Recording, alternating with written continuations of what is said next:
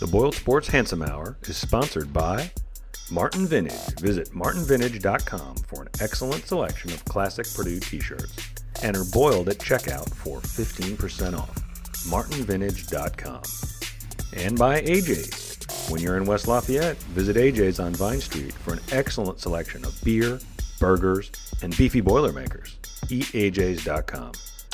And by Gridiron Metal Works for outstanding college-themed gifts for the metallurgical fan in your life. Check out the grill grates, griddle grates, koozies, and much more from the handsome boys at Gridiron Metal Works. GridironMetalWorks.com.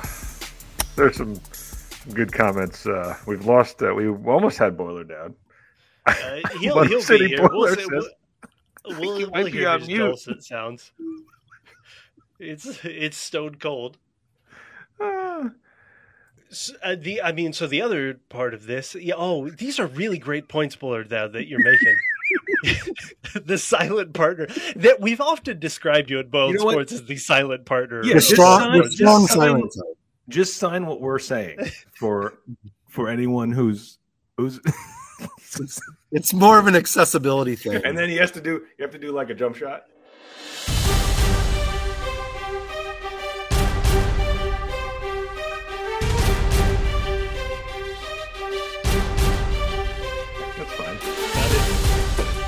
John Faker can feel the anticipation in his downstairs. That may be a go-to. Welcome to the basketball beat. It's been pulled out of mothballs. Speaking of being pulled out of mothballs, there he is. You just pull it out of the storage container in your garage. Just shake it a couple times. Those of you who've only been listening to Boiled Sports podcasts for 3 or 4 years may not recognize the gentleman in the upper right.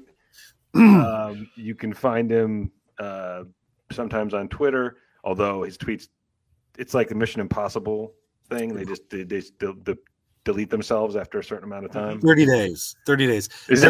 Everyone should delete their tweets, their Facebook posts. Nobody should tweet. Nobody should tweet. Well, Twitter just don't tweet. tweet. It's poison.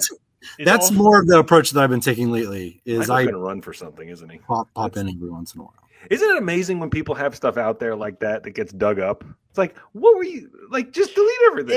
Every athlete, every young white quarterback has something bad in their background, except for Joe Burrow, who is just like, "Hey, this LeBron James guy is real good." That's all he does. All he is vibes. That's why he wins. He doesn't have anything. That's it. That man lives on vibes. He is a vibe. He's the best. There is nothing better than Joe Burrow. I might start watching the NFL again just so I can watch him. Oh, it's so pretty good. ridiculous. It's pretty ridiculous what he did.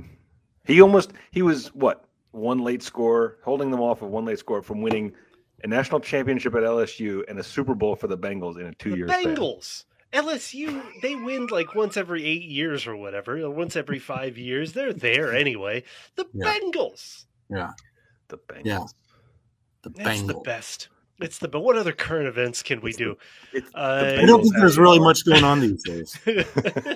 Well, we waited to do a podcast about Purdue basketball until they had a week off so that it would, have a longer shelf life. You can't do it when they're playing every other day. Entirely honestly, like we knew that the minute that we would put it out, it would be like, okay, on to the next, which is why we kind of let Dowd do his quick cast. In theory, that was why. We definitely talked about this in the many planning sessions and meetings that we have for Let's be real honest here and say that we just act in ways that we want to act and then retroactively ascribe a strategy to those actions. Nobody else ever functions like this in the history of anything. Yeah.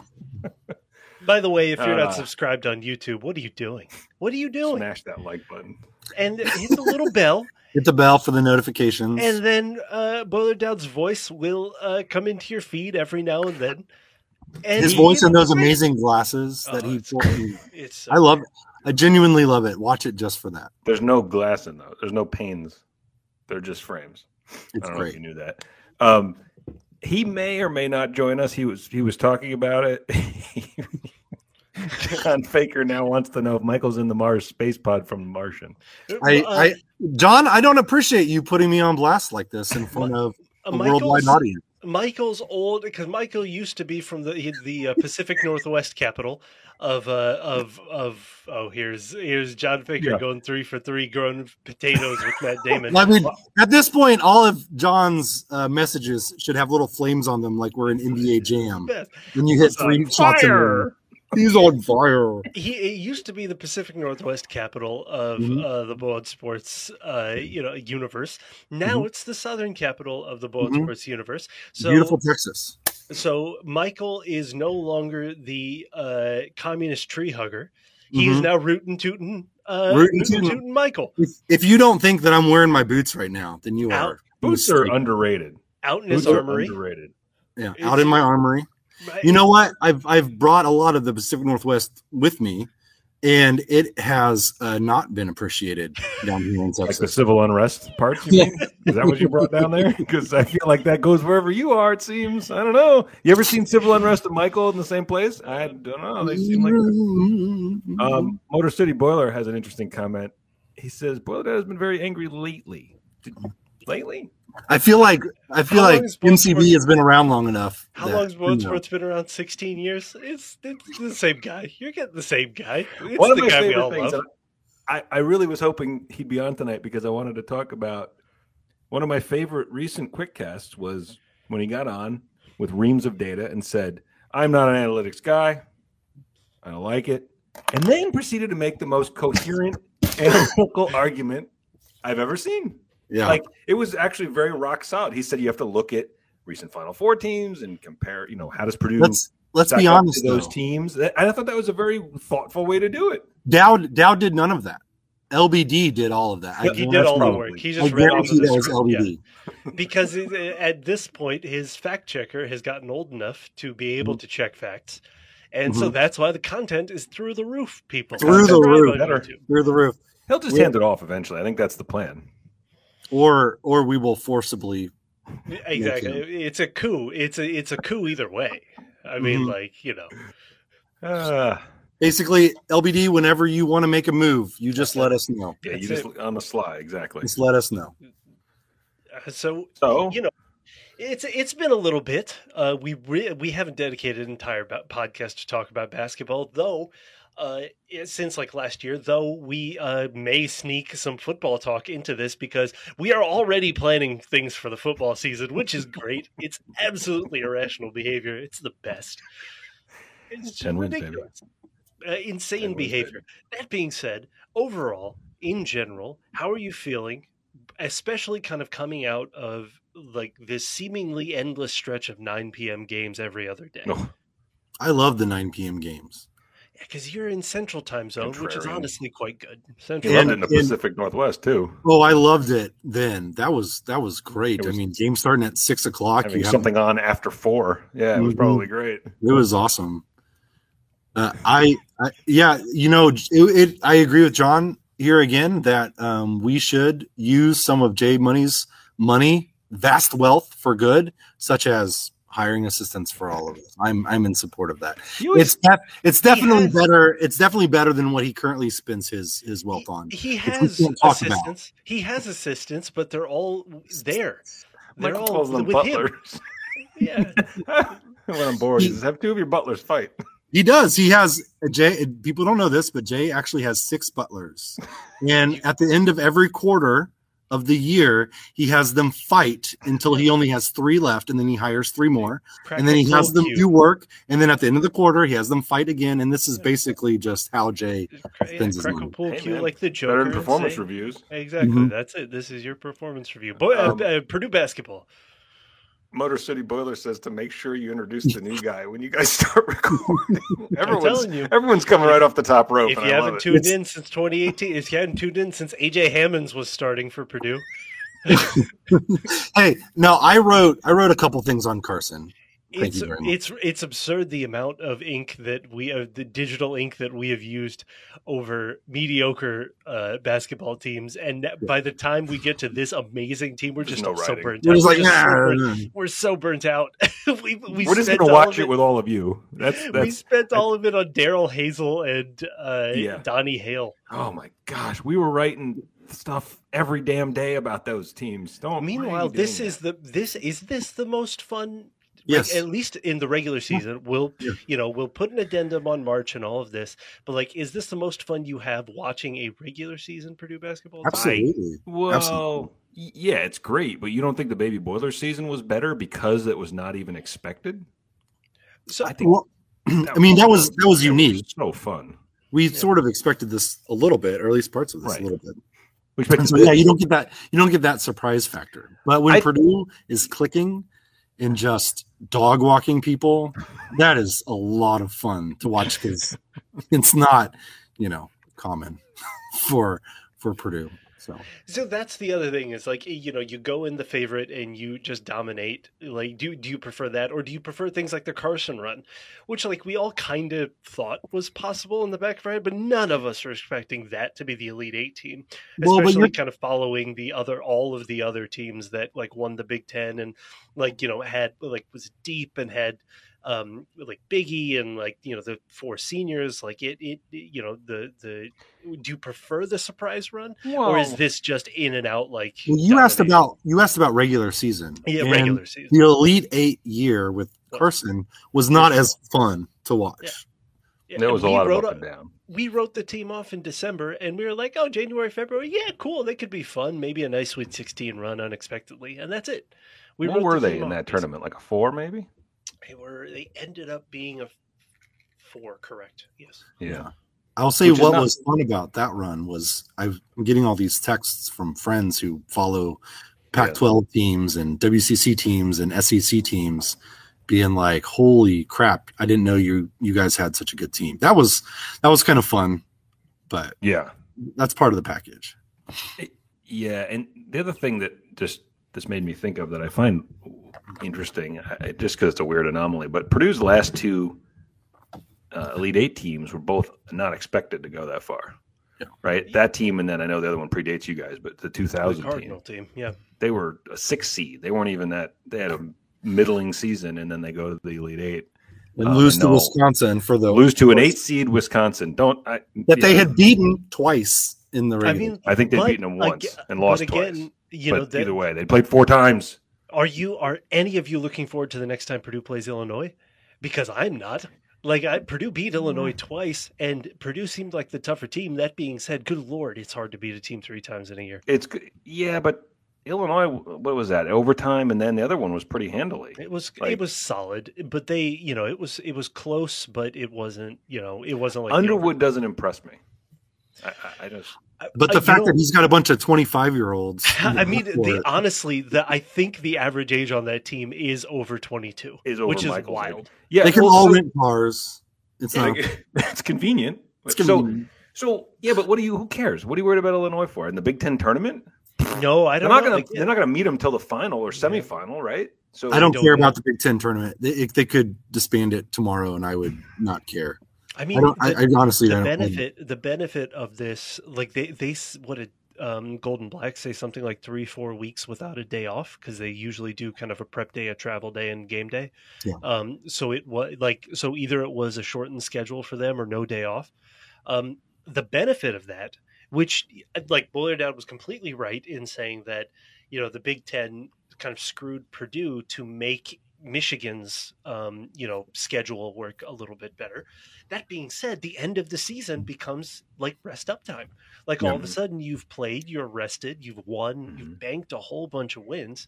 And as other teams in the top 10 are kind of taking some bad losses, like Purdue's just sitting there and resting up, and Jaden Ivey can, do Jaden Ivey things like explode on the baseline all of a sudden like no other Purdue player I've ever seen.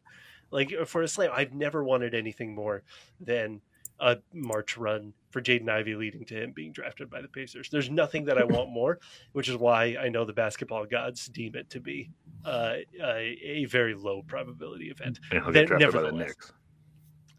Don't. That's way too competent of a move. Don't do it. I don't care who drafts him. I'm gonna root for even if it's the Knicks. I mean, even if it's the Knicks. Yeah. What do you mean? Why should I be excited about the Knicks? What do the Knicks have to be excited harm about? Do the Knicks do? What do you have? What could you possibly have against them? ugly basketball. The late 90s. Like I don't know how to enjoy knees. I enjoyed knees. Mid 90s that you're thinking of. By the way, they were particularly awful in the late 90s was Sprewell Knicks.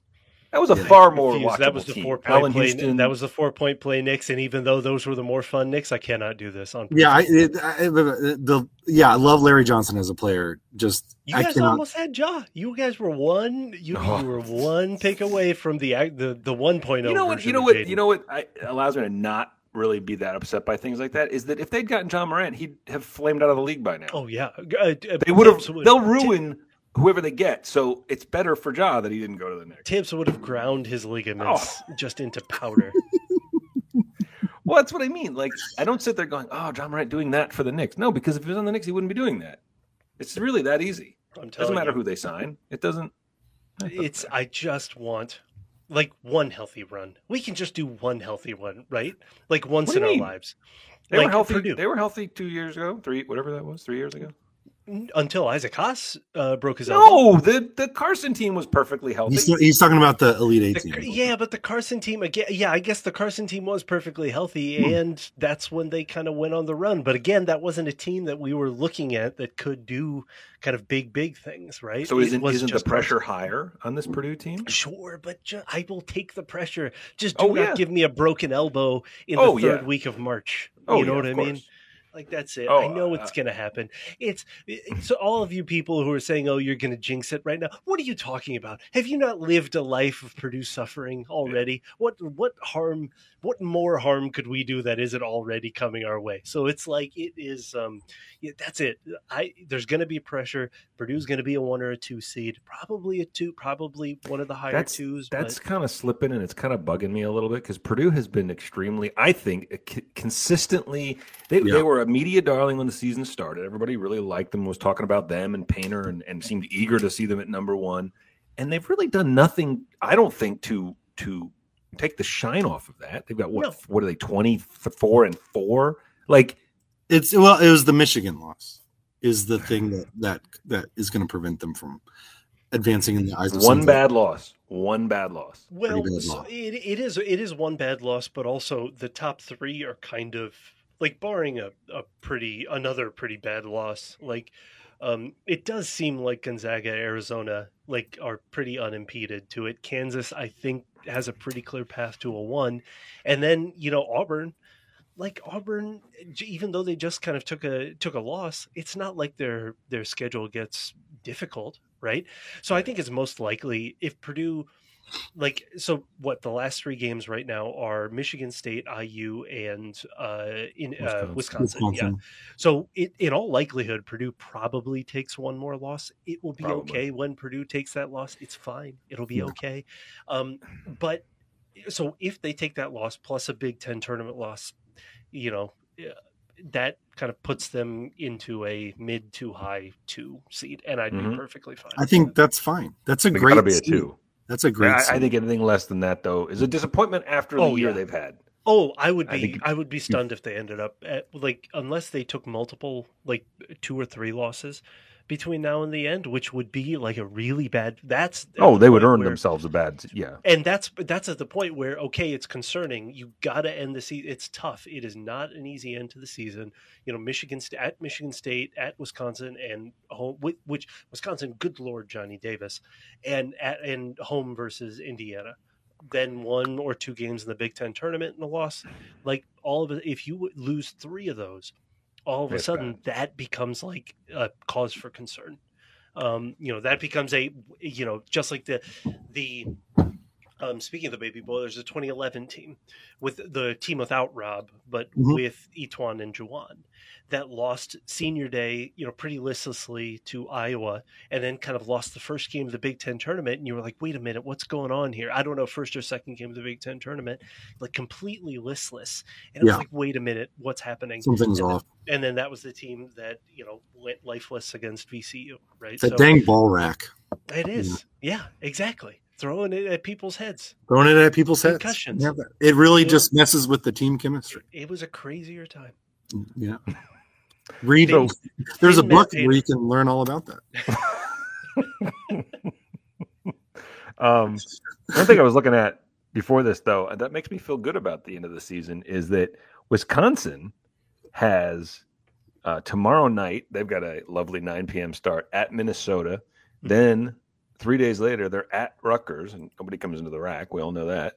Mm-hmm. And then they finish versus Purdue and versus Nebraska. So they have 4 games left, 2 on the road in places that aren't totally friendly to play in. I don't know if Minnesota will be more than a speed bump, but I know at Rutgers will be at least a tough game because Rutgers has proven to be a good team at home this year. So I feel good about that. I feel like they're going to take a loss. I don't think they're going to win 4. Yeah, but then all of a sudden, you get something like 7 Big Ten teams in the tournament, but none of them are over, 2, right? Right. So none of them, like maybe you get 1, 2 seed and 2 or 3, 2, 3 seeds. I mean, which is sort of how the Big Ten has been. They beat up on each other, and then they go into March tired, and then all of a sudden they take a loss in the tournament. Yay, conference! The thing that makes me feel positive about this team, though, is out of the losses, the Michigan loss was really bad, but came at the end of a really tough run. But I can't say the same about the other losses as far as them being good. Like they played teams that hit great shots and played above their level, and Purdue lost, and that's just going to happen in college basketball. So in the moment, Wisconsin felt bad, and that was kind of before we realized that Johnny Davis was like home loss. Though home losses are bad. It's the only one of the year. But a home loss to an all of a sudden National Player of the Year, contender, a really good team that's 21-5. Yeah, okay. Now let's say they go to Madison and win. Then I don't even that loss then doesn't sting me that badly because you've taken it back. If you go do that, you have your chance to do it. So I agree, though. The Michigan loss was a bit of an open-handed slap. Meanwhile, what did the respected nothing for that, nothing at all for that. I was gonna say, meanwhile, the respected Tom Izzo, the respectful, the accountable Tom Izzo, I think lost tonight. Lost by double digits. Kyle Charters, a friend of ours on Twitter, he tweeted that Tom Izzo said this morning that he would go down the handshake line and shake everyone's hand, even if they kicked his butt. And he said, and I didn't realize he meant tonight. It's 86-60 to Iowa. They've lost like 5 of 6. Did you know that? Yeah. Rutgers, Wisconsin, Penn State, Illinois, and Iowa. The one win, IU. Oh, good old IU. No, I hate to see it. Michigan State has a pretty tough into their season, and Iowa can really fill it up, which is not something that feels right when I say it, but it's nevertheless true. They retired Luka Garza's number tonight. You're retiring Luka? Wasn't he just last year? Didn't he play until last year? Yeah. They're retiring his number. Huh. When should they do it, Anish? 10 years after he leaves? Yeah, exactly. No. If you're going to do it, but I don't get, think of all those deep runs he took them on. What? I mean, but didn't he win at least one National Player of the Year? So all those Big Ten titles too. No, I mean, it's Iowa. It's Fran. It's the excellence of Fran. Okay, he won a Player of the Year. Great. You're retiring his number? Yeah. Oh, if you win a Player of the Year, it's an automatic raise. You have to view these players in the context of the programs that they come from. Yeah. And Luka Garza is a top 3 Iowa basketball player of all time. I cannot name another great Iowa basketball player. I said top 3 because I'm sure there's some guys out there that I'm forgetting. I'm sure. Shout out to all of you Iowa people. Mm-hmm. I cannot name another one of your basketball players. Nor do I want to. I have a browser open. I can easily Google this. All-time great Iowa basketball players. It'll be like... Yeah, it'll be like it'll be the first Google search that returns no results. Keegan Murray is going to be a top 10 pick this year, and again, he is so fine. He's exactly fine. He'll be a solid, fine NBA player. He's Iowa. It's just they're fine. They're fine. All right. Yeah, they're Iowa. Harmless in the end, but fine. I think he's a little better than fine. Keegan Murray, he's in college. In the NBA, he could turn out with some, real coaching and development. He could turn into a really good player. Shots fired at Fran. Oh yeah, you know me, never shooting at Iowa ever. Good stuff. Good stuff. What was I going to say here? Oh, Michigan State's down to 9-7 in conference, but they'll still get what? They'll get a 3. Oh, yeah, because it's January, February Izzo, correct? That's what we're supposed to say? as he flames out yet again to another double-digit seed, and we just all don't talk about it. The end of his career is going to be awful. Like it's going to be only your lips to God's ears. I really I think awful to experience from my perspective, because he's still going to be talked about as if he can turn Michigan State into a good team, and every year it's going to be 18 wins. Yeah, and a preseason number 7 ranking. That kind of crap, right? It's always he's going to turn Michigan State basketball into Notre Dame football. That's pretty good. I think Notre Dame football has been much better than that of late. Listen, don't take away the joy that I have in watching them get curb stomped in a bowl in a January bowl. I hope you've been enjoying it because Marcus Freeman is there now. I hope they have 2 outstanding years, and Marcus Freeman gets hired by the NFL, and all of a sudden I can go back to just hating Notre Dame like normal. Or Freeman gets hired to replace fired Kelly at LSU. I've been spending the time since he's been hired trying to figure out a way that he can be successful while Notre Dame sucks.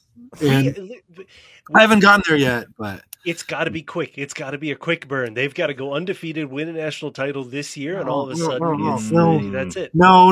I can't have them winning. Quick. You can have them winning a national title. I cannot have them. If he makes the playoff, that is a great Marcus Freeman story. He doesn't need to win the title. Rip off the Band-Aid. No, close loss. I refuse to accept that as a reality. Yeah, no. I mean, he can't. You can't. Notre Dame can't beat. There is no program in football or basketball or any other sports that I disdain more than Notre Dame, for many reasons. Michigan State athletics is getting there for me. They're pretty bad. They're pretty bad. Anish, you're not allowed to say that unless you donate to one of their charities. I don't know. Yeah. You know what's great? I really enjoy people telling me to donate after saying it's really funny for Tom Izzo to be the one talking about responsibility and accountability, for people telling me to go donate to Michigan State's accountability fund because they're going to hold themselves accountable and they need your money to do it. The only way to send a message to Michigan State is to give Michigan State more money. Yeah, exactly. That's it. What is so hard to understand about? I know. It's capitalism. This is it, right? It works. It works. If it doesn't work yet, just give it more time. Just give it more money. More money. Yeah, just give it more time, more money. It's fine. Yeah. You're the unreasonable one. Couldn't happen to a worse program. By the way, speaking of programs that aren't Purdue, and speaking of programs in my home state, you guys know I love to give Rutgers love. Do you know they're a half game out of getting the 4th double bye? If they beat Purdue, like at Purdue, the warning light is on that Rutgers would have won the conference. Like we are at DEFCON like 2. A check engine light. You're like, something's not right Rutgers here. Rutgers winning the Big Ten. Yeah. Like, no, but they'd get a double bye. They'd be in the top 4.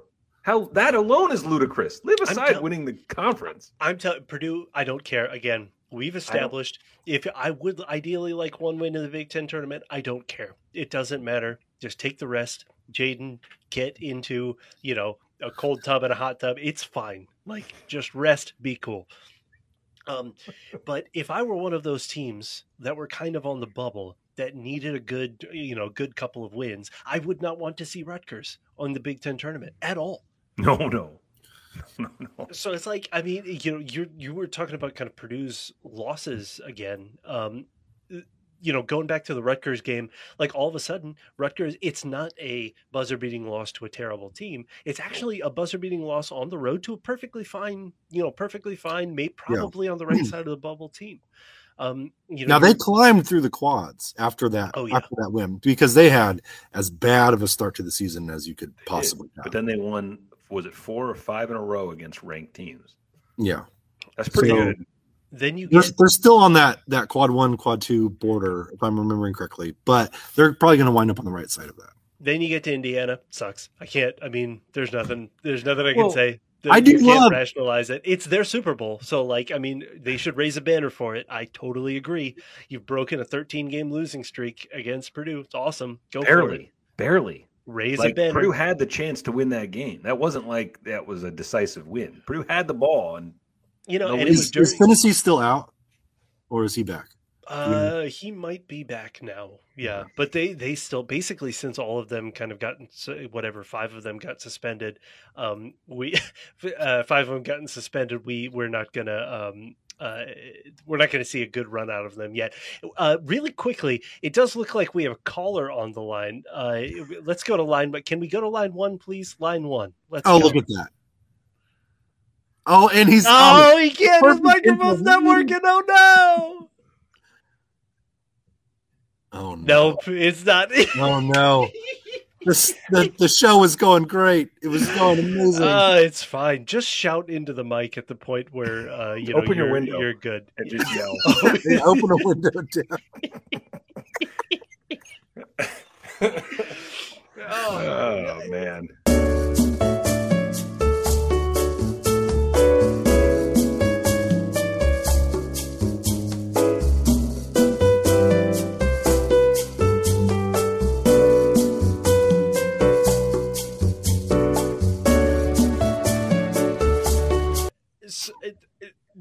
One of the losses, so we were kind of going through the losses. One of the losses was the IU game, which is Trevion Williams' kind of worst stretch of the season. It seems like we've got him back, like the real him back, which is nice.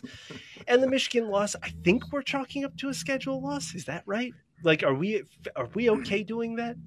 Boiler Dad's giving a thumbs up. I mean, well, I bet Dowd just has a great point to just punctuate that statement. No, I think you're right, and also it happened, and there's nothing we can do about it now anyway. But the team is playing differently. Like the biggest thing with Williams is just he went through a stretch where if he would get the ball, he'd really like work it, no matter where he was on the court, and he would try to like the hero ball for bigs was, and I think that part of that was him trying to get back into a rhythm. And lately, he's been more letting the game sort of come to him in that sense. He'd always do that thing where he fades away from the basket with the little flare. Microphone. Oh, look at him! Look at him. Okay, can we do the bit again? Can we? Screw you, John Faker. Dad is my dad. I used to like him too. Faker used to he's been letting it go. He's been letting it fly. He has just got a flamethrower tonight. It's just good that he's making fun of someone other than me. Yeah.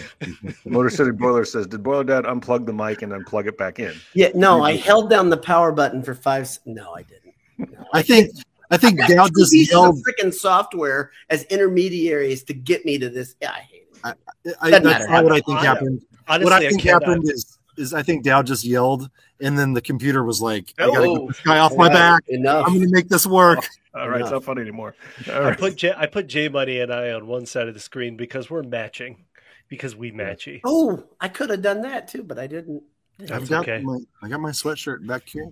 I've worn it's warm here in Texas. I live in Texas. I've worn this for the last several, like for all of the Purdue wins recently. So now I'm stuck. Like I can't. Oh, that's the trick. That's why they've been winning. It has to be.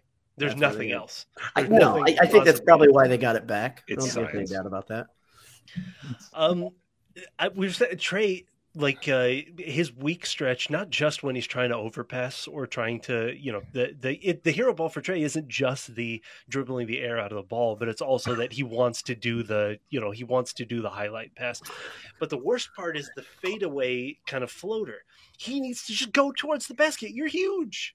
Well, it's the funny thing. Like what you're saying is so, big fundamental idea, right? Just do the things that you can easily do, and big things will change, right? Like he read his press and he heard that he's the best passing big man in America. So then he's like, all right, I'm gonna really impress, right? Yeah. Those passes sometimes. He went through a stretch where he was doing the one-handed sling the ball across the court, and it would go just to nobody. Yeah, whatever. Or directly to somebody. And that's the other thing, is that if you look at some of these numbers, Purdue's defense is really bad in transition. You could have just stopped that turn. But the half court defense of late has gotten better. But what makes these numbers look a lot worse are every turnover is a fast break for the other team. Yeah. Right. Yeah. And it's like, it's not that and it's almost like, we get two bigs, like it's Mason Gillis, whatever center is on the court, crashing the glass. Mm-hmm. It's always Jaden Ivey heading, being at the rim, and all of a sudden you got three guys underneath it, three guys underneath the glass and nobody back. All of a sudden you're giving up free points. And when Purdue went through that really like grueling 3-week stretch, all of a sudden you saw the turnover numbers go up, and when the turnover numbers go up, the fast break points given up go I up. think And that's kind of where you see it. There's discrete things about Purdue's defense that are bad. It's not as a whole they're just suffer at everything. There are certain things that they're not good at. The switching on shooters is a problem, and transition is a problem. And when a team is able to exploit those two, then you better hope that Purdue outscores them. Something that they've largely been able to do. Yeah, they that's the being able to outscore teams, right? That's something I think, especially in December, we all thought was kind of a priority, and it was like absolutely they were going to be able to keep going doing that, right? Then all of a sudden, the offense was figured out by a couple people, right? Throw the extended trap at them, and all of a sudden Purdue was mortal, right? Yeah. And it exposed everything. The big thing that I take away, you can't outscore teams all the time, obviously. And I am, so you guys know this. I mean, these guys on this show know more than the people in the margin here, how much I am worried, or I don't even know what you want to call it. It doesn't do me any good, but the defensive problems are just, they're so glaring to me, especially by teams that are well coached, and we see even like Rutgers, even though Purdue won convincingly, they knew what they were doing. They had a game plan to do it, and they never got close to doing it because Purdue was so in sync and just kind of found that rhythm again. I just have a hard time believing they'll find that rhythm consistently through the tournament. That's my 4 games in a row, right? Yeah, I mean, that's a lot. What you need to see. It's so strange because if you look through the KenPom ratings, it's weird that the offense through the years has been the thing floating Purdue, like in recent years, like in this kind of Painter era, right? Yeah. Like we had the Bates Brothers Painter era, and then this one, it's been the efficient offense, which is crazy because when we think of Painter, he's a defensive coach. Like he's a coach, a defensive coach, and he coaches big men, right? Right, and that's a really good point. And my deep dive into the other teams in the KenPom high rankings, like that's one thing that's been kind of like a surprise to me is I always thought Purdue, and maybe it's because I just like would pay attention when it felt like the right time to the KenPom rankings, but I always felt like Purdue's defensive efficiency was top 5 to 10, like pretty much all the time, and it's really not the case. It really hadn't been the case of late. This team, it's so strange because it's so strange to see. Usually Purdue, like mediocre defensive teams, you just see them run out of gas on the defensive end. To me, this team I don't think effort is the problem on defense. Really? I genuinely think it is instincts. Like they are trying, they are just not quite either in sync or they're all not doing the same, but they're all earnestly doing what they think they should be at the moment. Right? So let me that part right there. You say earnestly doing what they think they should be doing at that moment. You believe, because I disagree with this, that one guy specifically, like I watch Ivy specifically, and I'll pick guys like just to watch, like in a ISO on him, and I'm like, it feels like he takes defensive possessions off, where he's sagging more. Right. And he's getting lazy and just trying to cut off the passing lane, not staying in it. That's been his thing all season. I think that's fair. But I do think he's got a lot of, he carries the offense. Right. And so it is a large part, that is a large part of kind of why that could happen. But no, you're right. I totally think that of the people you could pick on there, by the way, we're not picking on Jaden Ivey. He's amazing. But I think on defense, you are right that he does tend to kind of take the flash. If you listen to Matt Painter, though, recently in press conferences and in show and stuff, what he talks about on defense is communication. Like over and over and over. Aren't operating as a unit. And I think that goes back to that goes back to a lot of things. Like earlier on in the season, what he talked about when Purdue, lost to Rutgers and sort of struggled a little bit. One of the things that he said that has stuck with me has been, maybe this team got used to outscoring everybody. Right. And didn't really feel like that emphasis needed to be there on defense. And so I think this is a much different defensive team now in the middle of February than it was in November, December, January, because I think they are evolving. And then one other point on Matt Painter, Dowdy, you were talking about the team, like the offensive and defensive efficiency changes for this program over the years. And I think one thing that Painter has shown himself to be very good at, which I wouldn't have predicted when he took the job, is that he's adapted his style of coaching to the players that he has and the system that he wants to run, and recognizes what he needs. And so what he has recognized as a winning formula is a dominant big, shooters, and a ball dominant guard. And he has recruited for that, and he has coached to that. And that is not what Purdue was back in 2005, 2010, 2012, etc. I really like this. Just real quick, I really like this, Boilerman. It's reactionary defense, and I really do think that is a lot. That's a lot of what I'm seeing is that they're always kind of reacting to it.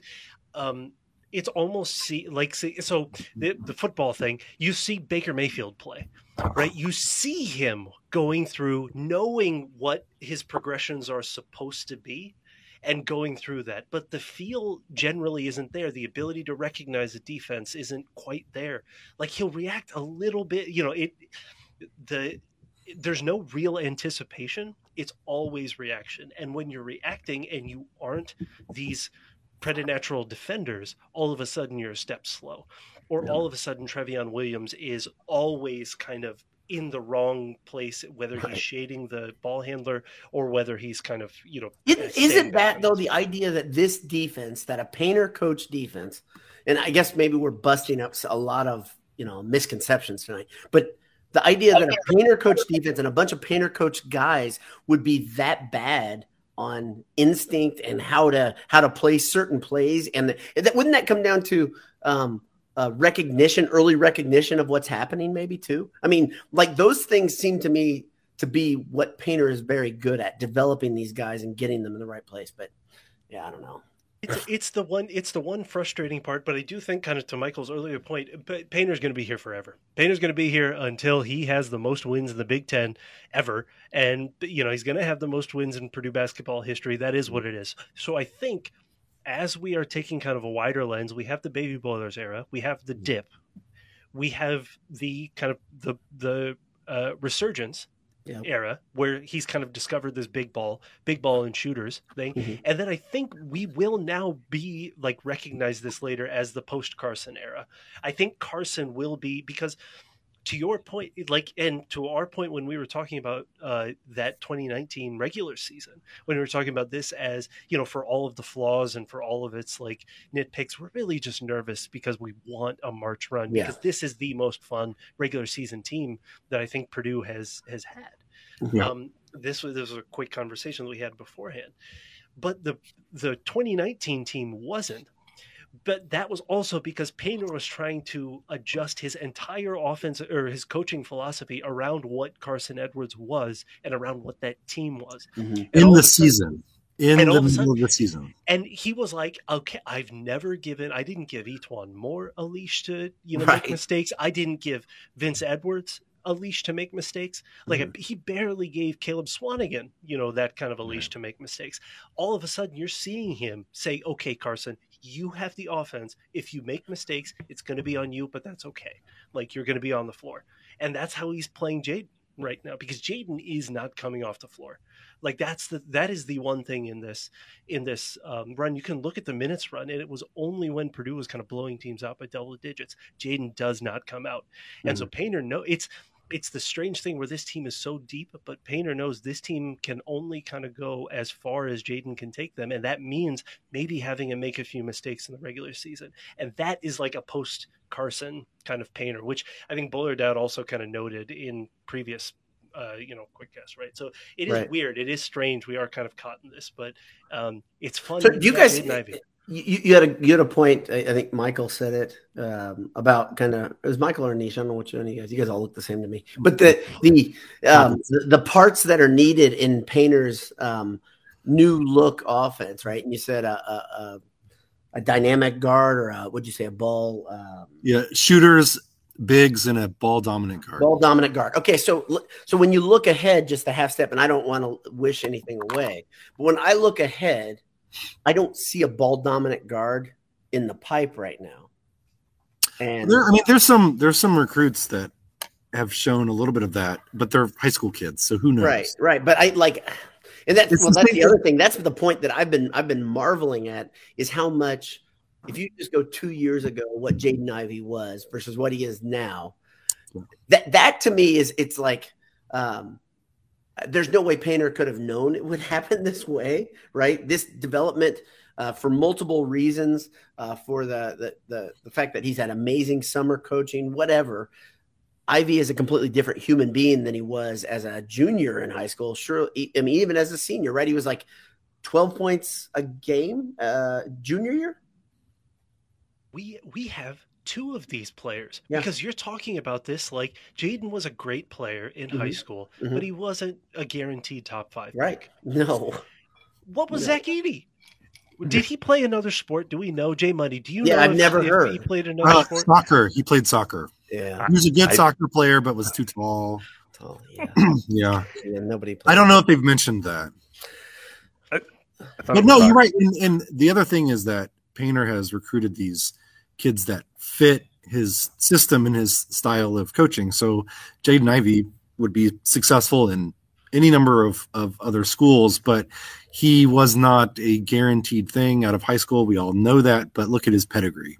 Right. Oh, I mean, that's the thing. I always say a son of a coach is a big deal. His dad was a big time athlete. Those are big things. Still, this leap is awesome. And that's the whole thing. Like, we can, and people in the margin, maybe they don't understand how hard we are hit. People on, our Twitter. I mean, I get hit all the time with people that don't like Ivey.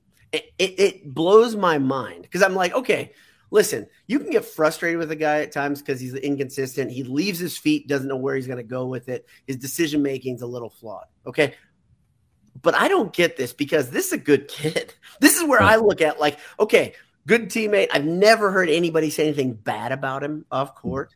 Right. And so I just get like, this stuff really bothers me after a while. And I start just saying, shut your face. Because, like, we look at this is the only guy on this team who can consistently take a game over. And he's the only guy on this team that throw everybody on my back, we're going to the promised land. There's nobody else in that locker room that can do that. Right? Do we need to rewatch the North Carolina game where he won that game for Purdue, playing against a bunch of 6'7" uber athletes, top 25 recruits?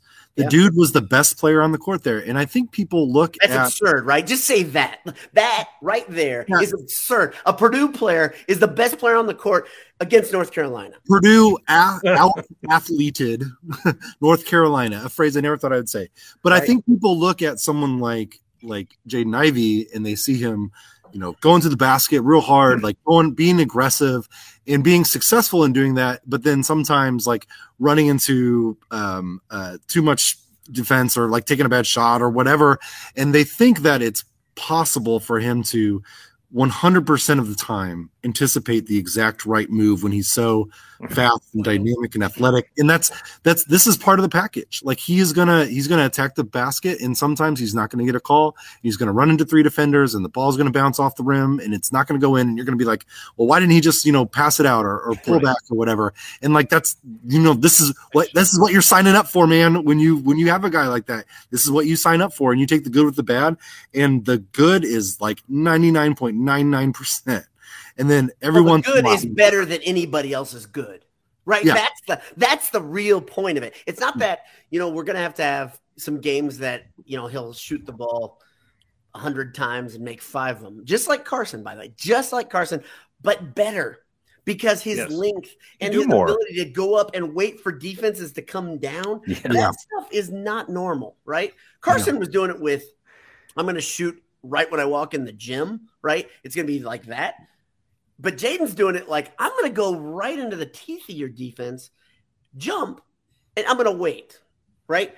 We haven't seen. I will have a window. If I attack the basket, I will have a window. Exactly. And the thing with Ivy is that he's got great size. He's crazy athletic. He's super long, huge hands. He has all the tools, and you want him to do that. Now, would I want Eric Hunter Jr. to do that? No. Even though Hunter was an incredible scorer in high school, even though he's good with the ball and he can attack the basket, I don't want him taking those same risks. But I want Ivy to take those risks.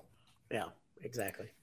Well, didn't he miss? What was the game that he missed just to sit out because of the hip injury? Wasn't that like it was like Northwestern or Nebraska? Northwestern on the road. And didn't someone, Michael, was it you said there was immediately a thread that was like, I mean, maybe better off without him. Maybe.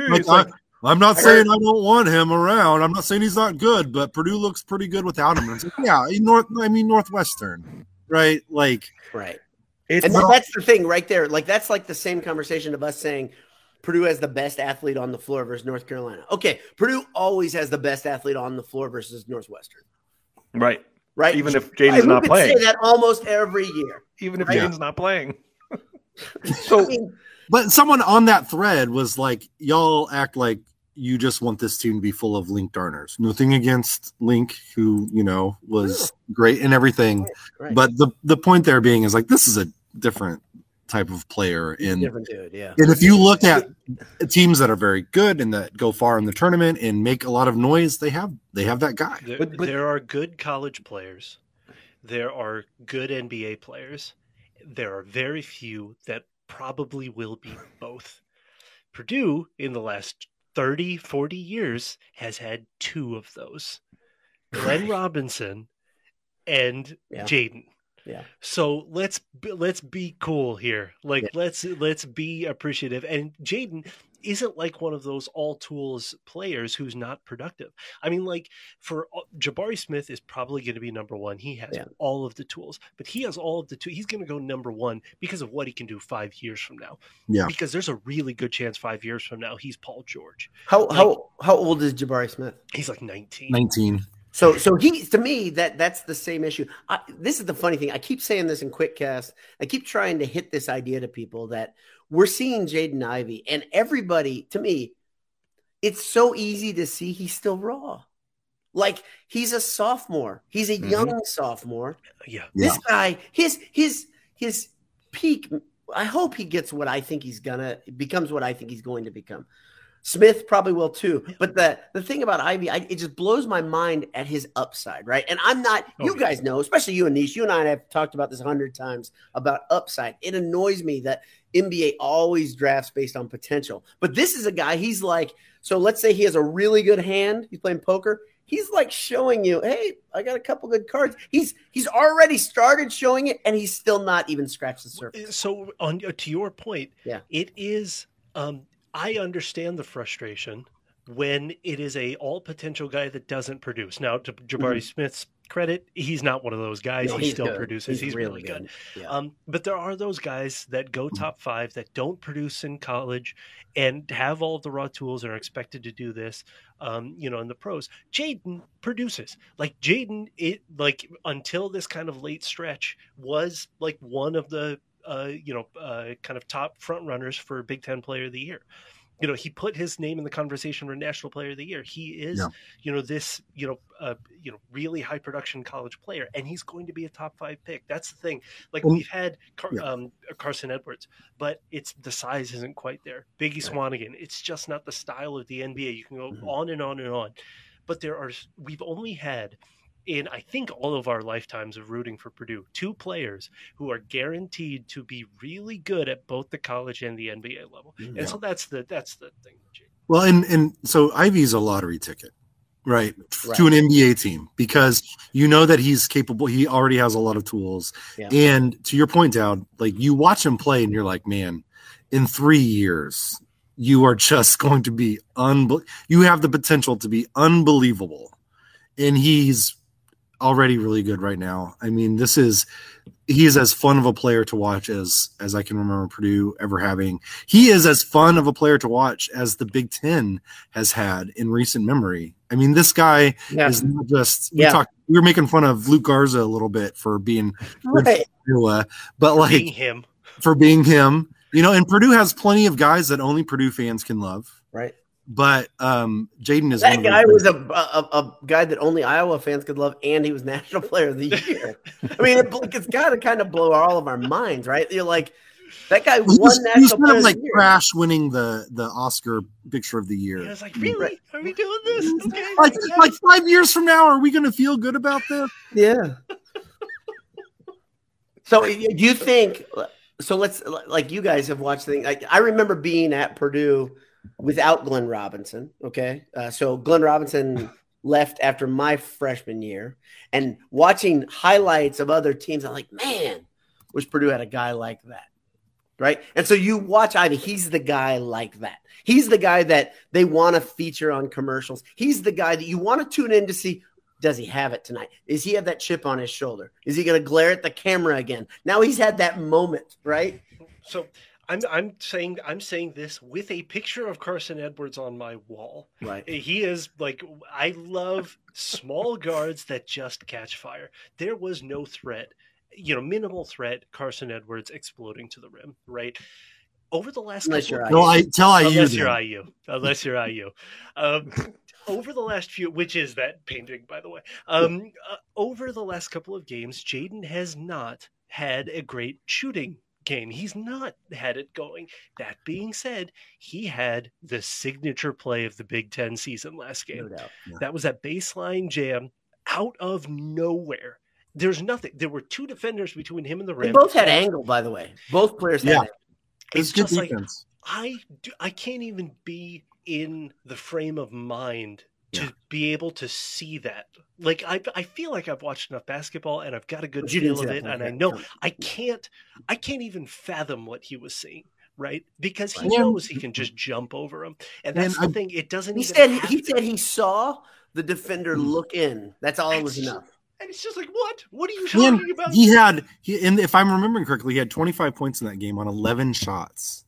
So even though he is not shooting super great, the dude's attacking. He's getting to the line and he's hitting his free throws. He had 15 free throws, 15 of 18. I was just looking at that.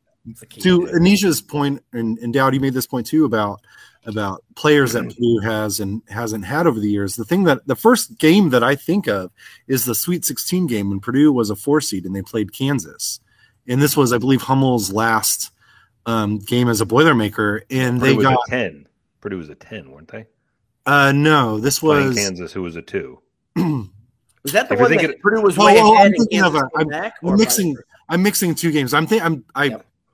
Yes, you are right. They were a 4 in like 2017 or something like that. But in that game, Purdue hung pretty tight with Kansas through the first half, and then just got friggin' boat raced in the second half.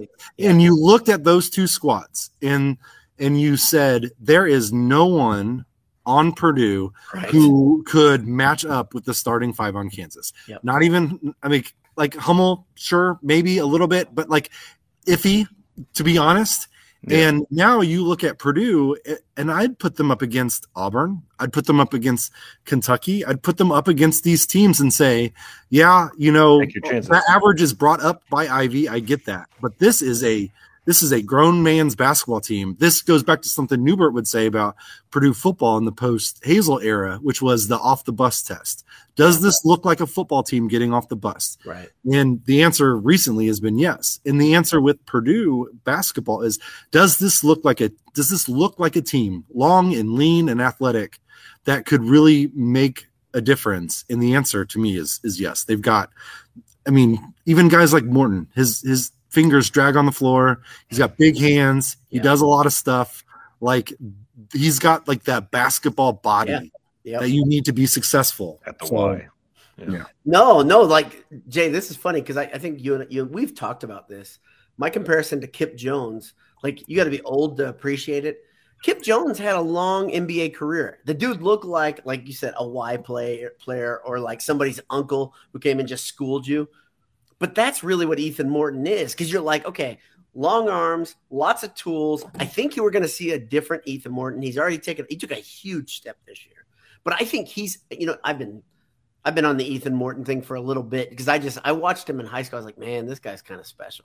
So he's different than Ivy because that top end speed Ivy has and the athleticism. Obviously, Morton's not in that conversation, but the length matters and the shooting ability to come in cold and hit anytime matters, right? That's a different mentality, really. So he's where Gillis was last year in terms of contributing in that way, because Gillis last year would come in, he'd grab a bunch of rebounds, he'd play good defense, and he'd hit like 1-3 a game.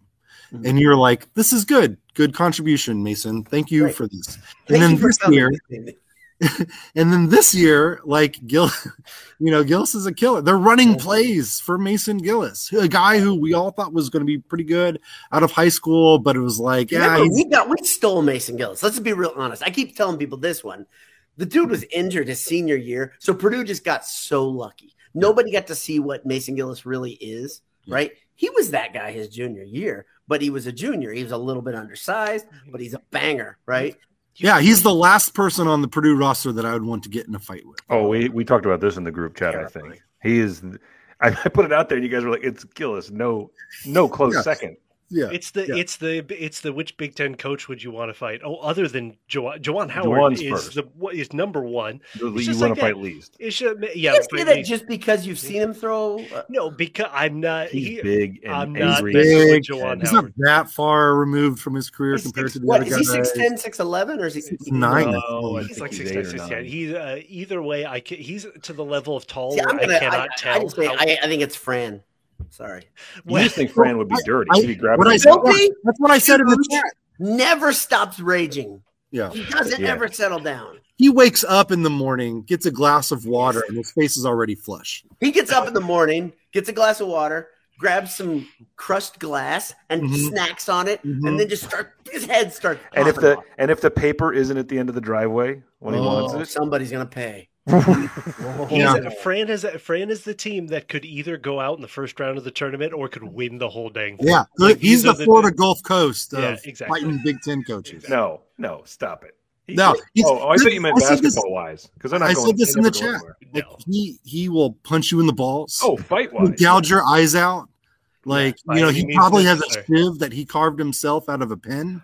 I completely forgot, by the way, until you guys shared that power ranking someone. I completely forgot that Danny Manning is a Big Ten coach. Danny Manning. Yeah. Danny Manning. You talk about length. That's the thing. As a short guy, I can tell you. The reach. Man, the reach Doesn't he still look like he's about 25? And he's got to be 55. Yeah, he looks great. He was on the 88 Kansas team. Yeah. Now let's see how he looks after a year of coaching Maryland basketball. Well, fair. He won't look very good in a year. He'll look like Mark Turgeon. It'll be like those pictures that they show of the president, like on inauguration, and then 8 years later, they're all just like zombified. Let me ask you a question about something that I wrestle with. You guys know I wrestle with. The three of you do. But is this something that you guys have your full head and heart and hands around? The idea. And we wrestle with this during football season, but the idea that Purdue, that we're not going to see guys get to where we hope they would get during their career. So so if you guys say, okay, there's more in the pipeline. Like I saw somebody said it, maybe Anish, you flashed it up and I just didn't read it, but that really athletic point guard who's a huge upside. Trey Gibbs. Yeah. Gibbs. He's another guy like that. So he's 2 years away, though. He's not next year. I don't think he's reclassifying. Mm-hmm. So Purdue is going to have these guys every couple of years that you're like, okay, it's going to be sophomore or junior year, but they're going to leave, right? Like, it's a harder thing for me to get my head around for a lot of reasons. But the big one is I'm like, is it this year that he takes his step? Or is it next year? Do I have to really say, oh, man, I got to get to a bunch of games because I'm not going to see this guy again? I just can't get used to it yet. I'm so used to the Ryan Smith model, right? Where we're like, okay, good dude, you got to get better, son of a coach, solid player, gritty. Coach on the floor. Kind of a gym rat. Here's the thing. There are tiers of college basketball. Yeah. And it is really hard to move between tiers. And Purdue right now, I believe as a program, because I'm feeling optimistic, is in a transitory period where they're moving up a tier. And part of that process of moving up a tier means that you go through these like growing pains of like, well, how do we recruit now? How do we develop now? How do we adjust the style of play? Because we're going to bring in a guy who's like pretty good, but still kind of raw because Purdue isn't going to be getting those top 10, shooting guards every year. It's going to be a bit of a process. And so we're probably going to see a thing where Purdue's going to achieve a fairly high this year. It's going to logically, they're going to hit a dip next year, comparatively at least. They're going to build back up again, and we're going to sort of go there and break through. Different reason, but it's going to be fun. Yeah. But, I mean, like the big question about next year is Zach and what happens with Zach and what kind of his major decision is, right? But I think Purdue is not – so Purdue has to build a team in this era very differently than Kentucky. Oh, yeah. Kentucky has that problem where they know that at least 25% of their roster is gone after 1 year, right? So it's actually a really weird challenge that Cal has. By the way, Cal has a team this year that could win the title. For the first time after a couple of years, that's my favorite right now. He's kind of figured it out, and that is a really good Kentucky team. Well, they're getting better every week right now. That's the thing. It's scary. You got all that talent, and they seem to be gelling now. But he went all in on the one and dones and swept them all. And that was kind of when he made his first push. And then he realized that then Duke caught up with him on the one and dones, that all of these other kind of, like Michael, you said, these top tier teams kind of caught up with him and caught up with Kentucky, and the talent disparity, wasn't there. And so all of a sudden you had these teams that are well balanced with high level 1 year talent with this kind of stable of, 4-year role players that are going to be there. Kind of 3-4 year role players out of these institutional knowledge teams. Purdue isn't quite there because still the majority of the team is going to play 4 years. Mason Gillis is going to be a 4-year player. Right. Yeah. And that's awesome. Like Mason being a 4-year player is a foundation now in college basketball, right? Like all of a sudden, who your power forward is going to be for 4 years. Right. And he can move down to the 3, he can move up to the 5. We'll see what happens with Trey Kaufman-Renn next year and whether he ends up. He's a wing, man. He's a wing, yeah, exactly. So power forward. In my wildest dreams, he's a 3, and it just kills everything. Yeah. I mean, it'll be fun to see Mason slide to the 5 after this year. Mason slide to the 5, see Trey Kaufman-Renn on the on the wing at the 4. That'll be just really fun to see.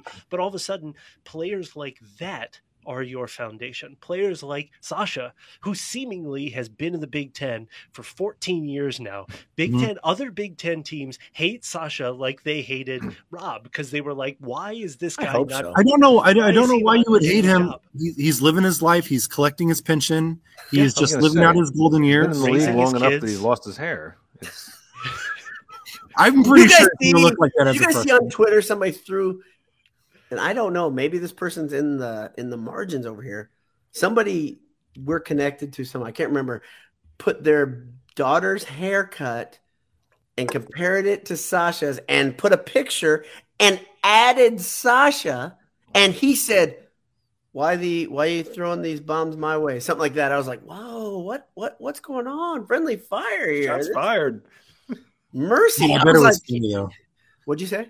I bet it was funny though. Here's the thing with what Anisha's describing, what that does as far as the makeup of Purdue's roster in recent years and into the future is that it raises the floor for this team, which is we still have an opportunity to get special players that raise that ceiling in the way that Carson raises the ceiling, in the way that Ivy has raised the ceiling. But now we're dealing with a floor that's much higher than it's been in the past. Yeah. Great job, Ultimate Boiler. That was awesome. What did he say? I didn't even see it. He was the one who did the Sasha. It was his cute little daughter. That was me. I think she's blonde haired, but she's got a wispy thing happening right here. Mm-hmm. Ultimate Boiler says, "Man, I was like, I saw it. I was like, oh shoot! Like right when I saw it, I couldn't believe."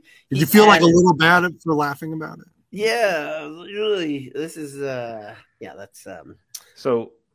I have to just go a quick call back here because when we were chatting, we were kind of on a roll there, and John Faker, we were talking about Northwestern, and he said Northwestern has Pete Nance, and is like, well, Maybe we shouldn't play him much. I don't understand it. Hey, there's a player who's got a really good NBA dad and a really good NBA brother. And some chose to go to Northwestern. Listen, you have to rest him for the tournament. That's true. Well, the weird thing is, like, have you guys heard Newbert just shred Northwestern about Nance? They're like, He's like, I don't know what they're doing with him. I don't know what. Like, Newbert doesn't really take shots at other teams. That's kind of not a Purdue. Oh, but when he does. Yeah. He's the best. I don't understand. I watch Northwestern. I'm like, clearly he's the best player on your team. Chris Collins was. What are you doing with him? Chris Collins was the heir apparent to K. Can you imagine? Oh my gosh. Chris Collins helped recruit Shire. Yeah. That was like his first big get as an assistant coach for K, was getting Shire. And now Shire got the job. Yeah, because Collins is bad. He had a couple of good years at the beginning because the bar is just so low at Northwestern. That's what you're remembering. I just looked into this. I like to get into these little rabbit holes. He's had one good year. The year they went to the tournament. And had that really good white kid who chose Northwestern over Purdue. What was his name, Manish? Brian McIntosh. Yep. Yeah. McIntosh. Screw that guy. Sorry. I mean, like, and why Purdue would you needed him. He has more Big Ten. He has more NCAA tournament wins than AJ Hammonds, Ray Davis. Than Ray Davis. Speaking of the perfect player for this Purdue team, like Ray Davis, just drop him. That's a fun game. He's the perfect player for pretty much any. Oh my God! I think Chris Kramer. I think Kramer or Davis. I mean, those are the two, right? The reason I like Kramer more than Davis is he's a little quicker with the ball in his hands, and I was like, man, a quick, smart point guard who plays lockdown defense. Forget about it. This team, you can just say we're going to skip to the national. Lewis Jackson. Speaking of Lou Jack, I mean, like these dudes that were just tough and defensive minded, like defensive minded wings that were like, fine, I don't need to touch the ball. I'll just shut down the other teams. The thing about Ray is that it was the defense, but what enabled him to be such a good defender, which was his mentality. Because when he was in high school, he was not a defender. He was a score first, ball dominant guy, hothead, getting texts every third game. And then he came to Purdue and it was like, hey, man, you want to play? Like, you play good defense and you'll get out on that court because as good as you are with the ball and scoring, you are just another guy in Division I college basketball. When I would say, so like, let's say Kramer and Davis, let's use both these guys because I think both of them, I think Purdue fans and national fans sleep a bit on the athleticism of these two. Like both of those guys are Kramer was just ridiculous. Yeah, exactly. For Davis, I'll accept that. Chris Kramer can probably still bench more than any player on the Chris Kramer. But Davis, though, the one thing that kind of put me back on my heels. I don't know if you guys saw this because it was one of those things that it floated around on the Knucklehead board. I didn't see it on Twitter that much, but it was Ray Davis doing a box jump that was 60 inches. Do you guys remember that? I was like, because one of those foam pad box jumps, right? Yeah.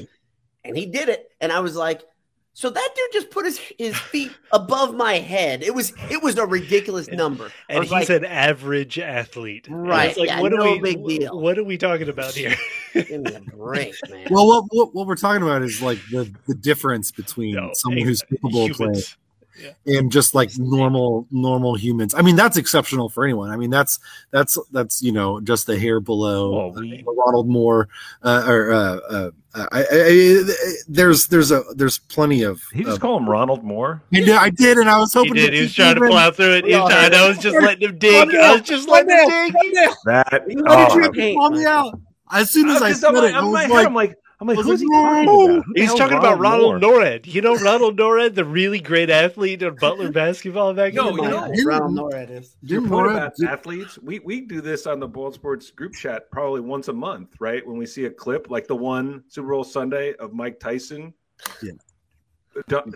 First of all, it was who was it? Brandon Marshall. Brandon Marshall, not to marry. First of all, you don't go up behind a pro boxer, Iron Mike, especially a crazy pro boxer, and jab him in the kidney from behind. That is never a good idea. What happens if Iron Mike seems to have his life together? Iron Mike is in a really good place right now. Yeah. What happens if you poke him in the ribs and all of a sudden he flashes back to a time when his life wasn't that good? All of a sudden, you're gone. You're dead. You're talking to God next. Yeah, that's over. Marshall soiled himself. I think one of you said that. It really looked like he. Ooh, man. And Ronald Moore does your taxes. Says. Yeah, you guys are on fire tonight. I'm happy to have never live that down because that was nice work. That was the worst. That was tremendous. The worst. Ron Moore. That's what we should have called him when he was there. Ronnie Moore. Oh, my goodness. You know what? And now that I've said it once, I'm just guaranteed to you're gonna lean into it. So good. The rest I want to go back to one other that. thing before we presumably wind this down. I mean, we could just do all our basketball beats concurrently. We could just do them all right now. Let's just bank them now. Just keep going. And then when we edit them, just cut them up into different episodes. Sure. Just one marathon. No, but you guys were talking earlier. I thought it was interesting when you were saying it. I was looking back at the last month-ish of games, and I forget which one of you said it, but it was you guys still talking about how tough it is to win 4 in a row with your defense, the way Purdue's defense can sometimes be. Yeah. However, from the Indiana loss, which we know could easily have been a win, but from then to their next loss against Michigan, they beat Northwestern. They won on the road at Iowa, beat Ohio State, at Minnesota, beat Michigan, and then beat Illinois, all in consecutive. Six in a row. Right there. You see the problem right there, though, right? No, 6 wins is all you need. I know what you're saying, but look at those teams that are mixed in. They're not all tournament teams, right? No, but that's where you lose the Big Ten, though, right? I mean, those are, and I know none of us really care about the Big Ten this year in regular season. It's just to set up the tournament. But that being said, you got to kind of win them sequentially, right? You kind of got to first, you don't get your seed if you're. It's the no dumb losses thing. That's the stretch where you take a dumb loss, and they didn't. Right, and after IU kind of. Although everybody on Purdue's schedule right now is trying to make every game look like a dumb game because it is so bad what they're doing to Purdue's strength of schedule right now. I'm watching all these teams, I'm they are just absolutely peeing down their leg. It's the Big Ten regular season is absolutely brutal because there's only a handful of teams that are not really capable of being competitive. Right. So let me ask you guys a question real quickly about the NCAA tournament as it approaches, because I'm still befuddled about what happened with the Big Ten and what didn't happen with other teams. And I think I've got my hands around it. I talked about it after the fallout where all the Big Ten teams were out of it by the round of 16. Okay. Now, the Big Ten this year has been a meat grinder. We've seen evidence as we've watched over and over and over. These teams coming off the court, and they're like, man, this is a tough stretch, whatever. Purdue, obviously, it's been close to home, right? We've actually watched the Pac-12 start to get a little bit of that meat grinder feel where you're like, okay, Arizona, UCLA, USC have all run into teams that maybe they shouldn't lose to, and they're at least getting challenged. So did we see last year where the Pac-12 just absolutely went crazy in the NCAA tournament? Was that a product of them not playing a full season and being fresh, and the Big Ten was just beaten down? Or was it something else? Is it just the Big Ten can't do it anymore? I don't believe the narratives around the Big Ten can't do it anymore because I don't know what that means. What do you mean? This is not a homogenous unit that operates in any way consistently from year to year. But I do think that, I'm sure that having a little bit more rest, that would tend to help. I'm hoping that works in Purdue's favor this year with a week off. How many years has it been where you can name more than one dynamic guard in the Big Ten, let alone 2? Right. And those are usually the guys that you need in the tournament, right? Dynamic, ball dominant guards and these larger than life wings. You have to be a great big to be able to take over Karl Anthony Towns in college was the level of big, like Anthony Davis were the levels of bigs that you kind of need to be to take over. You can be that steady engine that gives a team its floor, but to push in the tournament, usually you need ball dominant guards. My reason, again, I also completely agree with Michael that it's not every team in the Big Ten plays the same. They don't play nearly the same, so you can't really ascribe it to everybody in the Big Ten. That being said, how many times have these kind of guards ended up in the Big Ten? Carson Edwards this year, Johnny Davis, and Mason Gillis. Good Lord, Johnny Davis, and our boy Jaden. The other guy, the other guy, the guy that he's good. He's commonly mistaken. The future Indiana Pacer. I don't want to curse him any more than he's already cursed. Why would I do that to him? But it's like, the missing ingredients there. And that being said, it's like, I think Wisconsin and Purdue could kind of do it because of those two guys. Why would you doubt that? Iowa can't because they're terrible always. Michigan State, Michigan State's bad. Kind of just running through the Big Ten. It's like, Illinois, man. Illinois is great. I mean, dude, they're so deep. Great. They got so many guys that can score. They're a lot like Purdue, but they don't have Jaden Ivey, right? But you know what else they have is crazy. Underwood has made those guys all like just absolute badasses. Like everybody on the court's mean as hell. Yeah. Purdue is not mean. But I think coaching matters too. And and especially when you get late into the tournament, I think Purdue has had some really good coaches, but then has also had Mark Turgeon. So like that's part of this. That's part of this as well. And I think that'll ultimately limit Illinois. Although their age and experience and Cockburn is gonna, score a bunch. But I'm here for any Mark Turgeon jokes, by the way. What's that? I'm here for any Mark Turgeon jokes, by the way. We know it. Just so you guys know. There's a comment over here that I want to address really quickly. Harsha says Purdue isn't going to shift tiers to some extent. This is Painter below. Not sure how institutional it is, but our big stars will still be overlooked, underdog types with something to prove. Okay, so. Yeah. What would Purdue have to do? This is an interesting statement, but what does Purdue have to do to get to the next tier? This is very easy. Win one more game in the tournament, really, right? Right. That's it. I did. Yeah. The media is dying for Purdue to make a Final Four. I mean, like this was kind of the argument we got to at the beginning of the year, right? Which is like no non-Final Four team has gotten as much love this year as Purdue. Nobody with a track record of not getting there has gotten more love than Purdue this year. Everybody wants Matt Painter to go, like, to win one more game. They all love him. And so to me, it's like, first of all, Purdue is never going to be a blue blood. I mean, that's just what it is. Which is fine. That is that kind of that. What aren't they in the next tier? But what we want to be is that solid everybody else, right? Here's what the media wants Purdue to be, Anish, in my opinion.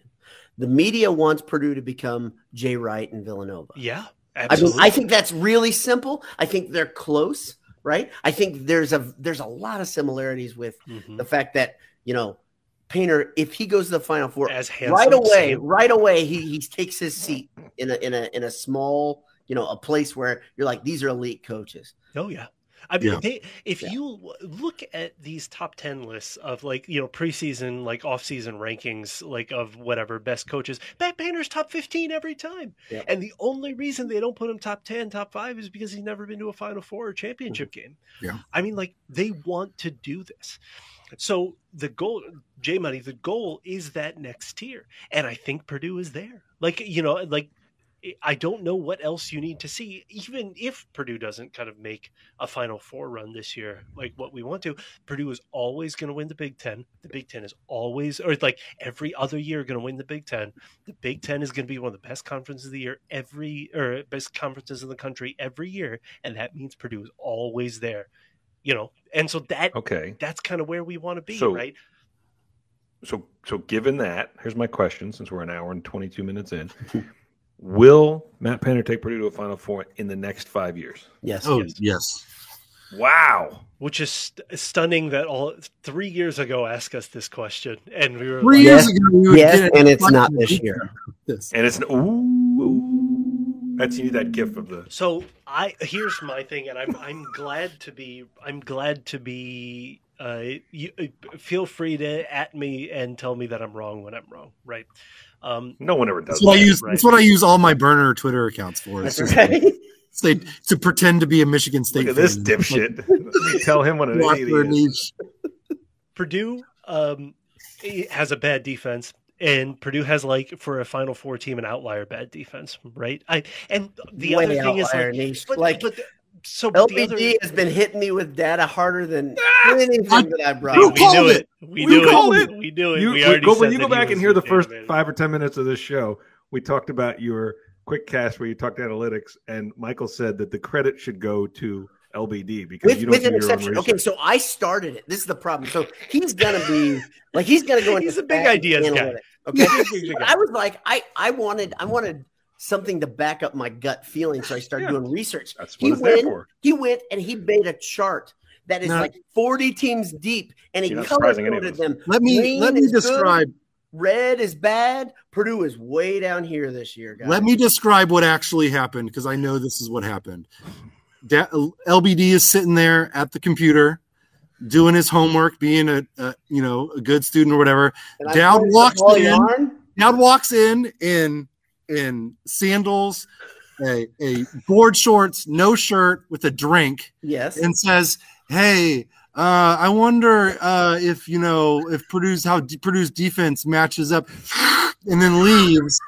And then LBD does 2 man, hours. I don't know this Purdue defense got what it takes, bro. And then LBD gets done 2 hours later. Dowd's passed out, face down on the couch, feet hanging over the armrest. Yes, that is exactly what happened. Mr. Big Ideas. To your point, Dowd, about like, oh yes, Purdue will go to a Final Four, but not this year. If you project me 5 years into the future, and I know that, then like. Purdue's program is, if you think about it, that is a pretty good spot for Purdue's program to be in. As good as this team is, for it to be surpassed by a team in the future, you would waste time travel that way. All I want to know is Purdue win a title. We would all. I want to know. Yeah. I don't care about anything else. We would all do it. We would use time travel to go forward 2 months just to be like, okay, how should we feel right now? I waste time travel to see what the next big breakthrough was for cereal, like really good sugary cereal. I can't find fault with that. It's been a while since cereal really had a breakthrough. Yeah, it's time. Right. We're long overdue. Right. We're long overdue. Two things in the numbers before, as we again do our traditional half an hour wind down of a podcast. Yeah, the Midwest goodbye over here. Yeah, exactly. It's been 30 minutes since Jay was like, "Well, I'm going to wrap it up." Midwest goodbye. Usually, so at the Ken Pom end of year rankings, usually it's a little inflated at the end of the year because, of course, the good teams that went far in the tournament beat really good teams, and that's kind of what. But we all know that, and it's kind of built into the thing, which is why you like even when you were analyzing it, you were kind of giving a little bit of leeway there. Yeah. That being said, what we have to be comfortable with is this question. Are we watching the outlier team? And I think that was my argument from a couple weeks ago, and kind of the dead legs kind of have blunted the numbers a little bit, where Purdue was runaway Ken Pom's best offensive team ever. And so eventually one of these really great offensive teams and really bad, mediocre to bad defensive teams is breaking through. And so the question is, does this Purdue team, outside of the numbers, does this profile of a team with 2 deep bigs, with wings, a whole plethora of wings that can shoot, and with Jaden Ivey, is this the shape of a team that could buck that trend? They could. And my answer is yes. Yeah, they could. It's so when I get deep into this, because I've looked at this, there are really 2 teams that you could look at that are like, in the last 20 years, you guys have seen what I thought. But there are 2 teams I would say that split. You'd say, which one is Purdue this year? Are they Missouri from, is it 2011 with Haith as the coach? Or are they 2003 Marquette? Okay. That Missouri team was a number 2 seed. That Missouri team had some pros on it.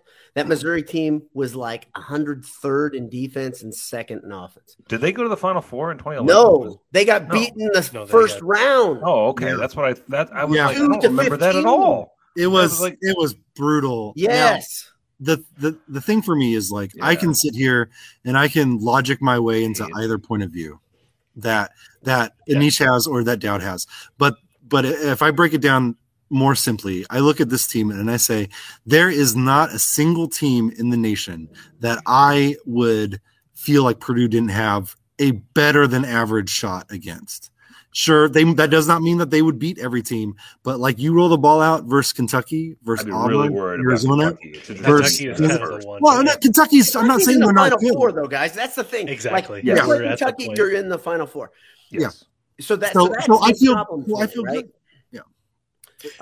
The thing that I'm worried about, and I will continue to be worried about, is the team on the bubble. And I keep saying Virginia. I don't know what their record is right now, but Virginia specifically, who has athletes, who has great defense, that type of team that would just throw the wet blanket on Purdue's offense and just kind of poke you in the eye for 40 minutes. Mm-hmm. Like, dang, nabbit. Let me give you a terrible scenario. Let's say Purdue is a 2, which is what it looks like, and the 7-10 game contains Beard in Texas.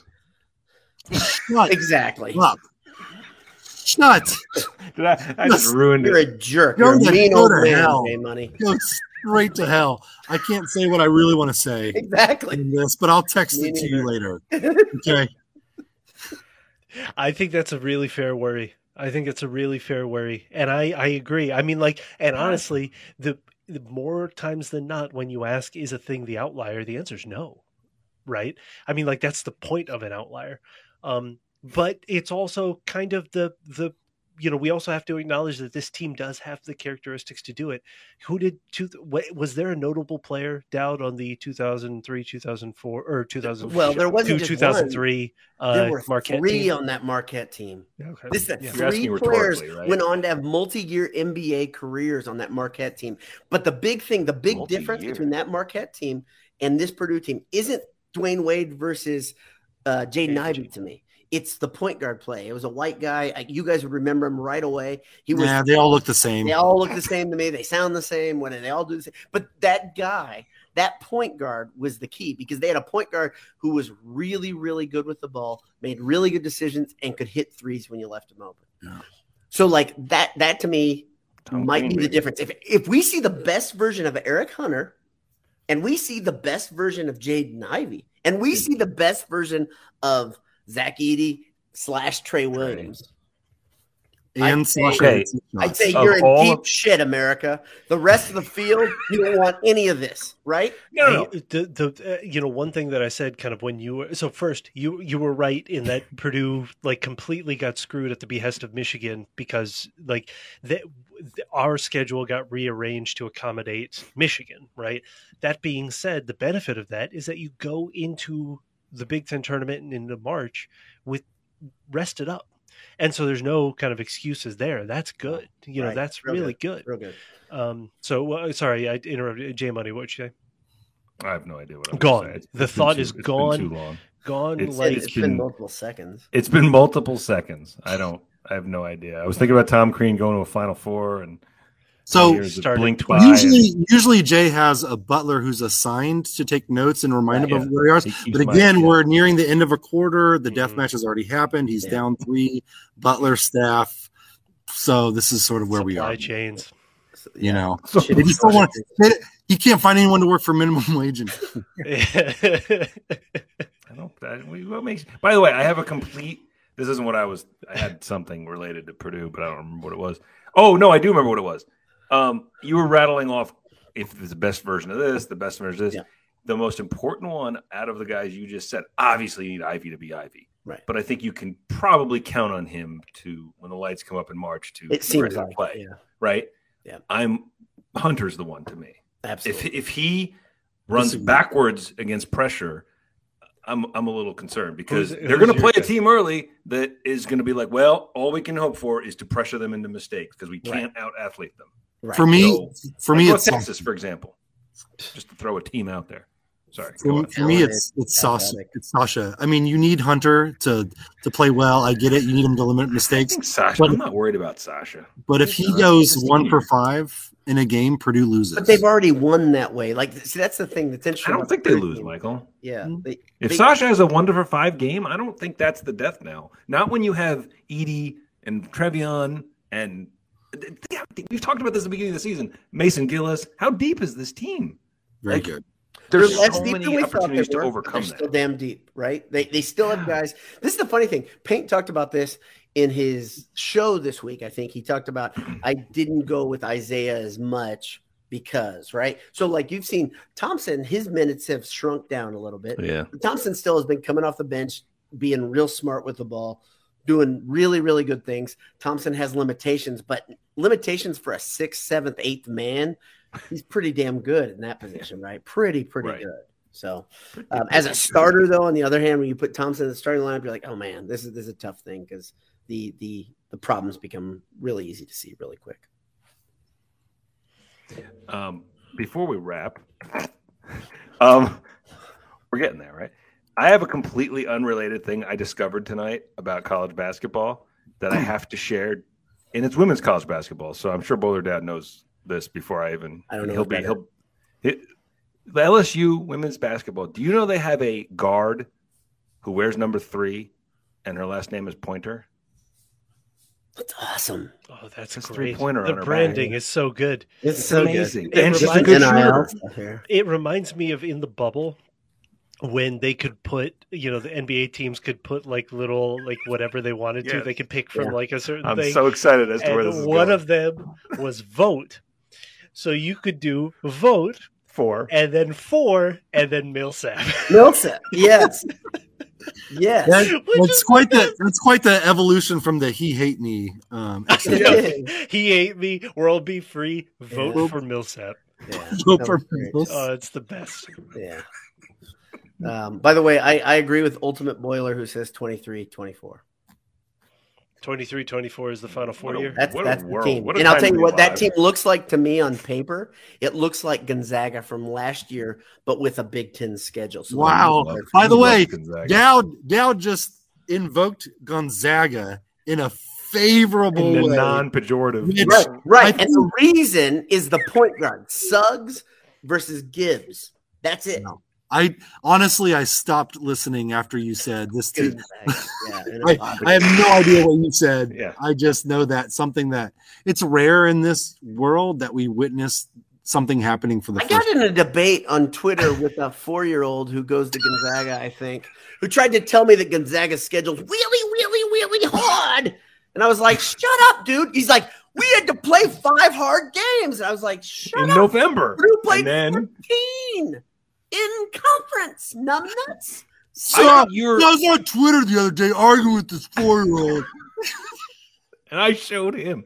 I think He was I a think- Gonzaga student, and I was looking at his picture. I was like, this is like a really young person. I was like, all right, I'm saying one more thing. I'm gonna throw my last thing, and I'm muting him, that's my move. So, and I did, but I was like, come on, man, let's just. Well, I will stop say this stuff. you've evolved a little bit on Gonzaga. You used to hate Gonzaga with reason because early in their They never did anything. They never did anything. And remember when that Purdue team, was it the 2000 team, just smoked them in Yes. the Sweet 16? I remember that was a high point in your life. And It was awesome. now I think you would agree that Few has built they're they're good. legitimately very, very, very, very good. Their But conference is still Smurfs. that does not change the fact that their they're conference good. is a joke. Right. The one down thing though is that the Pac-12 is not letting him in. I mean, that's the other thing is that they don't really have a move right They They now. wanna could go. find a way. Somebody would find a They place. for them. can't because they have no football. So the other thing is can Gonzaga be in the Big East, which would be Well, hilarious. okay, so Probably. I was gonna bring up, Probably. geography doesn't matter anymore. Yeah, so- exactly. They're not going to travel Oh, to that would be friggin' the St. best. John's every year. Come on. Big 12. You don't think the Big 12 would take Gonzaga? in So basketball? here's what: if college football tends to it moves from a Power 5 to a Power 4, yeah, that's kind of the road, right? Where they end up the same thing as Oklahoma State and the Texas teams, and yeah, I feel like we need to warn people that this topic could go on with the 4 of us for the next 2 hours. Oh, Easy. will in the fun, group too. chat. So We- we we should have- probably end it. We have the same conversation with the same people making the same Over and points over on and this over. topic once every 4 months. It goes on. It lasts multiple days, It's great. and there's no new information. I would Hey, like to. let's talk about something important that's related to this. New Can topic. Mark Few get his teeth fixed, or are we not going to know that? I mean, you make $1 bazillion a shitting him. year. Might as well ask Michael Skeletor. Strahan Let's to do do it. something about that picket fence, brother. Goodness. Thanks for listening to the I need to wait. We need to thank, because we've not done a good job of this. We need to thank our sponsors. I assumed you guys had already done that 3 or 4 times. We're really. I'm bad surprised at this. we still have sponsors. We do somehow. We pay them. Martin Vintage, enter Boiled at checkout, get 15% off. Great t-shirts. Go to Gridiron Metalworks, enter Boiled at checkout. Correct? That's still a thing there, right? And get a discount there. And then, of course, when you're in Lafayette, or in West Lafayette, in fact, in Lafayette, do whatever you want. And you're in West Lafayette, eat AJ's. Go to AJ's, eataj's.com. And who else? Anyone else? Do we have any more sponsors? I've lost track at this point. The BoiledSports.com fan store. The OnlyFans. The OnlyFans store. I don't know if there's anything left. We're advertising the OnlyFans now? I thought that was just for the 4 of us. You'll discover it. The internet's a deep place. Get on there and search for it. You'll find deep, dark, horrible place, but wonderful at the same time. Mm-hmm. Oh man, that was good. I feel like I need a basketball beat, right? That's what this was, right? That's officially. And final shouts to John Faker for just like dunking on me and just like driving me into the dirt for the first few minutes of this. Chris Harder says everyone's facial hair is on point. That's nice. Except for mine doesn't come through because of all the white. You guys know I have a full beard right now, and it's white. Yeah, it's really great. Oh, so you and I are on the same. It's white here and it's white here. It's really great. I'm starting to get the gray chin, which is how you know. I know. I've got like a little bit of gray, but like this is much redder on camera than I think I expect. Well, mine, it seems like I blame the iPhone every time I do a FaceTime. I'll be like, it's amplifying my gray. But this is not the iPhone I'm on. It's weird. And it is white. I look like Santa Claus. That fatter. Fatter. We should end Santa. Just a pissed off Santa Claus. 100 minutes. 100 minutes. By the way, I noted it. We first said, well, we're about to call this at 1:04. That was 36 minutes ago. Excellent. Well, I had the same thing. I did a quick cast last week, and I said I'm going to wrap this up, and I had another 18 minutes of show. Well, the good news is we've really filled the last 10 minutes with just like quality content. Oh, if you hung on this long, it's really worth it. The payoff's been great. If you've hung on this long, then you need to have some uncomfortable conversations with people close to you. Right. Get your priorities. What are you doing in there, honey? Doesn't just listen to the 4 dudes. Just these guys are talking about. I generally listen to podcasts at like 2 times speed, but I hope you listen to this at like 0.5. You're gonna need to. There's so many granules. Yeah, you'll miss stuff. Get it all. Go back, rewind, listen to parts. Wait, what did Michael say? Mm-hmm. I get that a lot. Look it up because Michael's going to be back for another podcast in 2 to 3 years. Mm-hmm. For an extra donation, we'll isolate my audio track. On this yeah. It'll be part of the Calm app. Well, it's been lovely. Good work, guys. All right.